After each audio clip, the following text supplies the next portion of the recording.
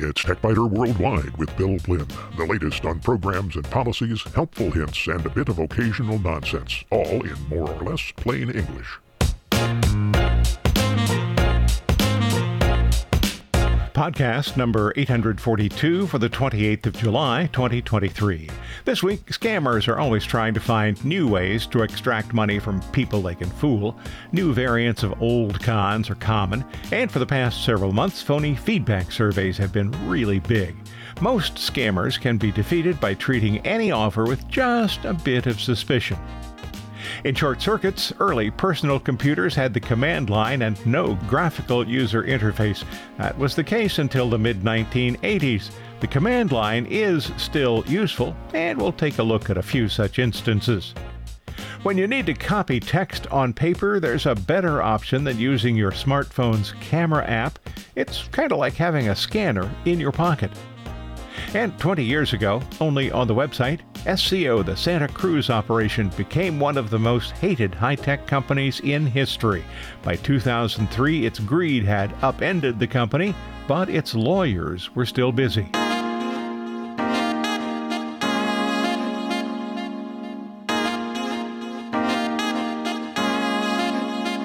It's probably true that most scams are simply variants of a few basic frauds, but the scammers are proficient at putting new clothes on old scams.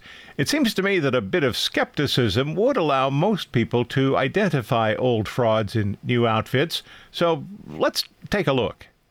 Fraudsters want your money. Regardless of the scam, that is the objective.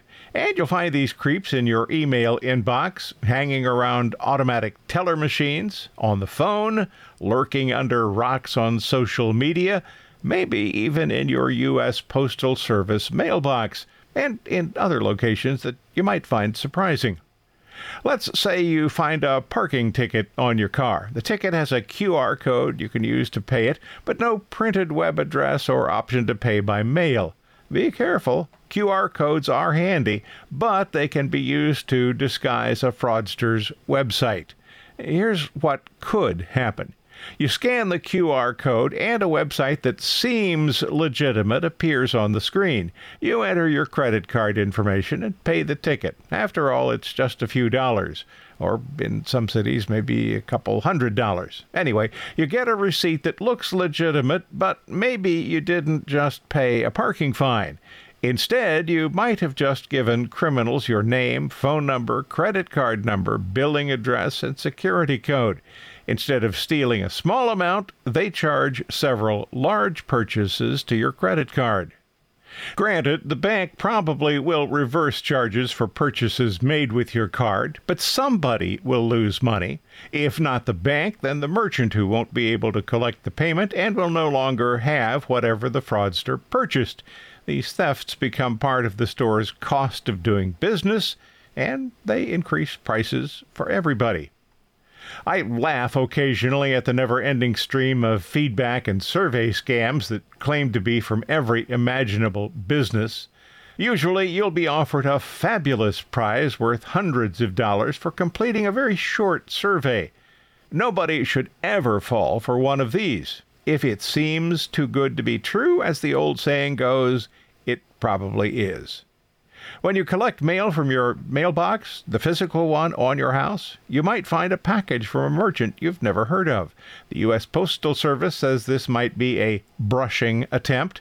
The packages sometimes come from foreign addresses. The scammer will have obtained your name and mailing address from somebody on the dark web. The merchant, so-called, can then claim that you bought something from them, create a fake review that's favorable in your name as a verified buyer. Although it seems that there is no victim here, the real victims are all those who read the favorable online review and then buy shoddy merchandise from the scammer. The scammers may even try to get you to pay for the unwanted junk. Don't fall for that.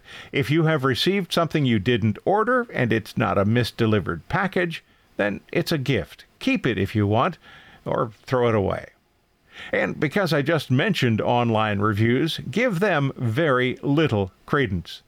An astonishingly large percentage of reviews are fake. It's okay to glance at them, but watch for reviews that contain repetitive comments, almost as if they were written by the same person, because they probably were. Artificial intelligence is making this problem even worse because AI can create reviews that differ enough to seem like they've been written by real people. So if you want to know somebody's opinion about a product or a service, ask people you know. Ask people you're familiar with on social media. Be wary of reviews. Let's get back out on the street. You need some cash. You stop at an ATM and insert your debit card. The machine can't read the card or the slot is jammed, but a helpful person who's just passing by tells you the machine hasn't worked right for days, but you can use the tap function. So you tap your card, input the PIN, collect your money, and walk away. What a helpful person. But the person is trying to help themselves to your cash. Here's the trick. If you take the money and walk away, you're still logged in. When you insert a credit card or a debit card into a machine, it will eject the card when you're done. But because you didn't insert the card, you have to explicitly log out, or wait until the machine logs you out after a minute or two. That helpful person reappears shortly after you've gone, but you're still logged in on the ATM. And then that person makes several more withdrawals, perhaps up to the daily limit. And many banks will not refund money in a case like that. There are lots of scams that claim a service such as UPS, FedEx, DHL, or the U.S. Postal Service was unable to deliver your package. Most of these can be easily identified as scams. 2 showed up in my spam catcher on the 9th of July, but I cleared them for delivery to my email program. The fraudsters didn't even bother to spoof a FedEx or UPS address. The ID numbers displayed weren't in the proper format for the service, and the messages clearly were written by people who do not speak English as their first language, or maybe their second or third language. Really bad. Social media is a scam magnet, too. Perhaps you make a comment on Facebook and somebody compliments your logic and asks you to send a friend request. This actually is a long con. Your new friend is really an AI bot who will build up a relationship with you and then suddenly need money for something, for some kind of an emergency. A variant of that scam involves somebody who hacks a friend's or relative's Facebook account or creates a clone account and then convinces you to accept what is a redundant friend request. Later, the friend or relative is mugged in a foreign country and needs money to tide them over until they can get their new credit cards, or they've been arrested and need money for bail. That's particularly effective when the fraudster pretends to be a grandchild and needs your help so their parents won't find out. These are both variants of phishing. Spotting basic phishing emails isn't particularly difficult, but AI makes them a little harder to identify. No matter how realistic a message appears, it's always wise to take a few seconds to examine it closely, carefully, and with suspicion. If you think you might be dealing with a bot, ask it to do something a person could do easily. For example, you could type, "If you're a real person, type kitten." Your response will simply trigger the bot to respond, but probably not with the word kitten. That test probably won't be effective for very long, though, because AI can be taught to watch for challenges and then respond appropriately. If you receive a message that might or might not be from a friend or relative, ask to be told something that a scammer won't know and that a chatbot can't figure out. This eliminates things such as your mother's maiden name or the name of a pet, but you could ask what city cousin Merle lives in, where Merle can be any name that isn't used in your family. If the person makes any guess at all, you know it's a phony. Ask enough questions to confirm conclusively whether or not you actually do know the person. Here are a few things to check for email and text messages. Does the message contain poor spelling or grammar that would seem out of character with the person who appears to have sent it? What about the message itself? Is it the kind of message you'd expect to receive from the apparent sender? Is the sender's email address what you would expect? Does the request seem unusual? Any request for financial information or action should be immediately suspect. Is this being presented as an emergency that needs an immediate response? That's a common ploy by scammers to bypass logical thinking. Are there attachments or URLs? Any message with an attachment or a URL should be doubly suspect. And does the presumed sender typically include links or attachments? If not, a call or an email would be a reasonable precaution. No matter what kinds of automated procedures you have in place to avoid spams and scams, the most important protections are caution and common sense. Don't allow scammers to fool you. If you find these podcasts useful, and I hope you do, might you consider a donation? There are no ads here, and support from listeners is the sole source of income. It's easy. Just visit the website and click the donate button near the top of any page. You can make a one-time donation or schedule a repeating donation every month. I thank you. And so does the cat.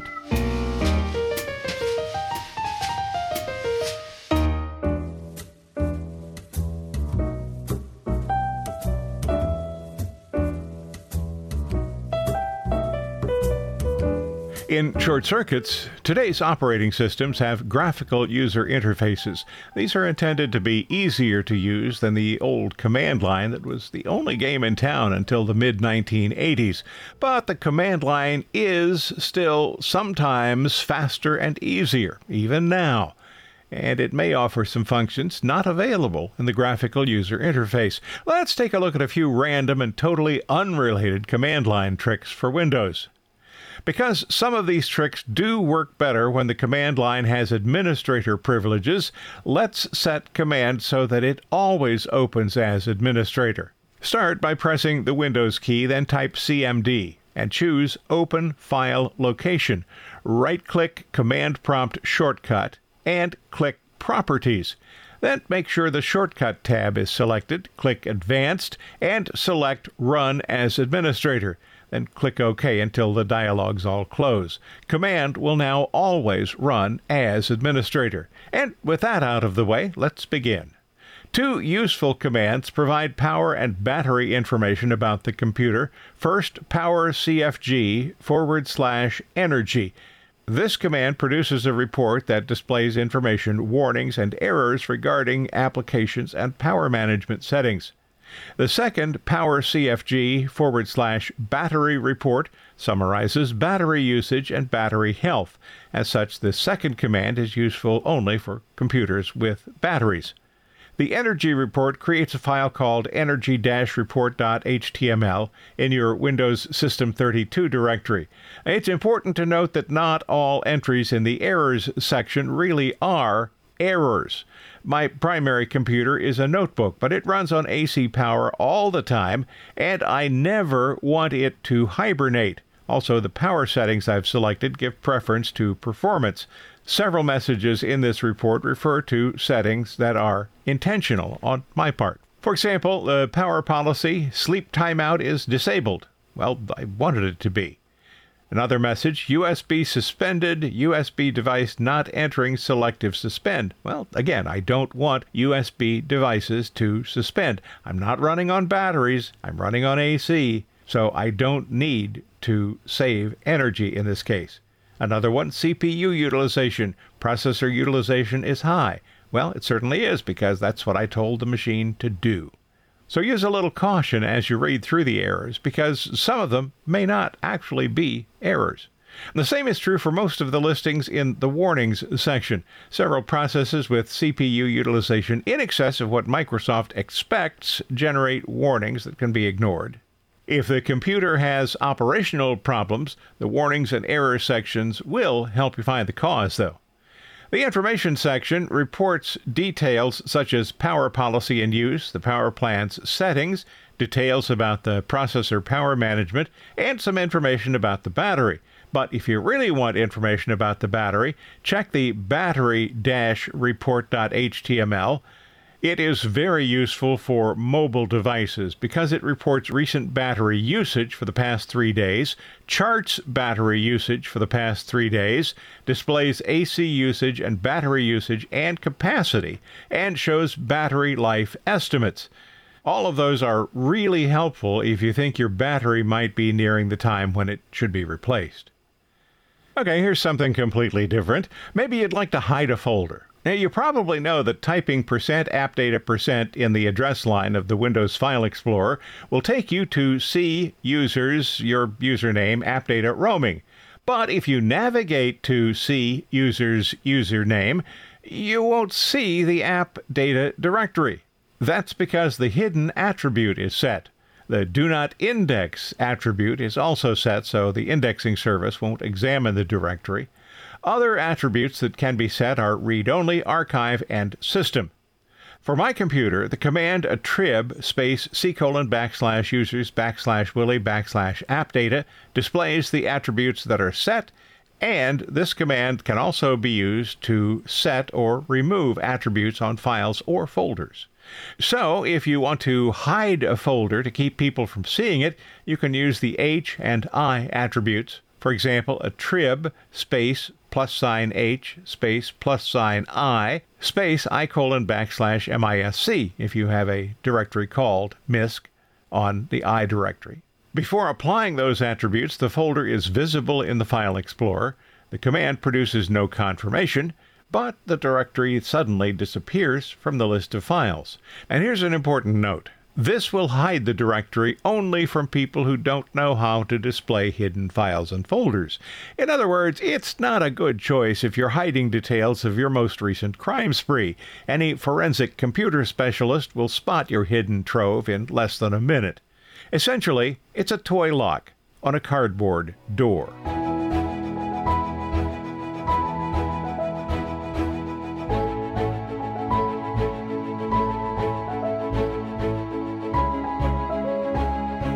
You may occasionally need to email somebody a copy of a printed document, but you're not near a scanner. Or are you? Chances are there's one in your pocket. Okay, you're already ahead of me, I'm sure. It's the smartphone I'm thinking of. It has a camera, so you can just use the photo app and then send the resulting image. But there's a better way. Microsoft Lens is one of several applications that are much better than the camera app. It's challenging to get a straight photo of a paper document, but Lens has a function that recognizes pages and straightens them automatically, and that's just the beginning. Lens captures text, tabular data, contact information from a business card, and QR codes. It can also perform optical character recognition on the text and then read it to you. Now, this works in English and 29 other languages. There are also settings for documents, whiteboards, business cards, and photos. Besides doing a better job on printed materials than the camera app will do alone, Lens is really easy to use. Start by capturing an image of the page, getting it reasonably straight, the best you can do. Lens will then show you where it thinks the edges of the page are, and if you don't agree, you can drag the corner markers around on the screen. By default, Lens will save the captured image to Microsoft OneDrive, but you can choose other locations if you want. The portable scanner in your pocket can create a permanent record of a receipt, make a copy of a medical form for submission to an insurance company, or grab the contents of a whiteboard if you're at a meeting. Lens is available for Android and iOS phones. It does a lot more than just capture a picture of a business card, a document, or a whiteboard. Besides recognizing the text, the OCR function even works sometimes with handwritten text if it's very clearly written. When capturing a business card, the OCR function can recognize first and last names, phone numbers, email addresses, and other common bits of data, then save the information to your phone's Contacts app. See more about Lens for Android or Lens for iOS on Microsoft's website. You'll find links from the TechByter Worldwide website. The app can be downloaded from the Apple Store or the Google Play Store. Scanners were probably in great demand in 2003 when SCO was busy suing everybody it could think of. That's the topic in this week's 20 Years Ago on the TechByter Worldwide website.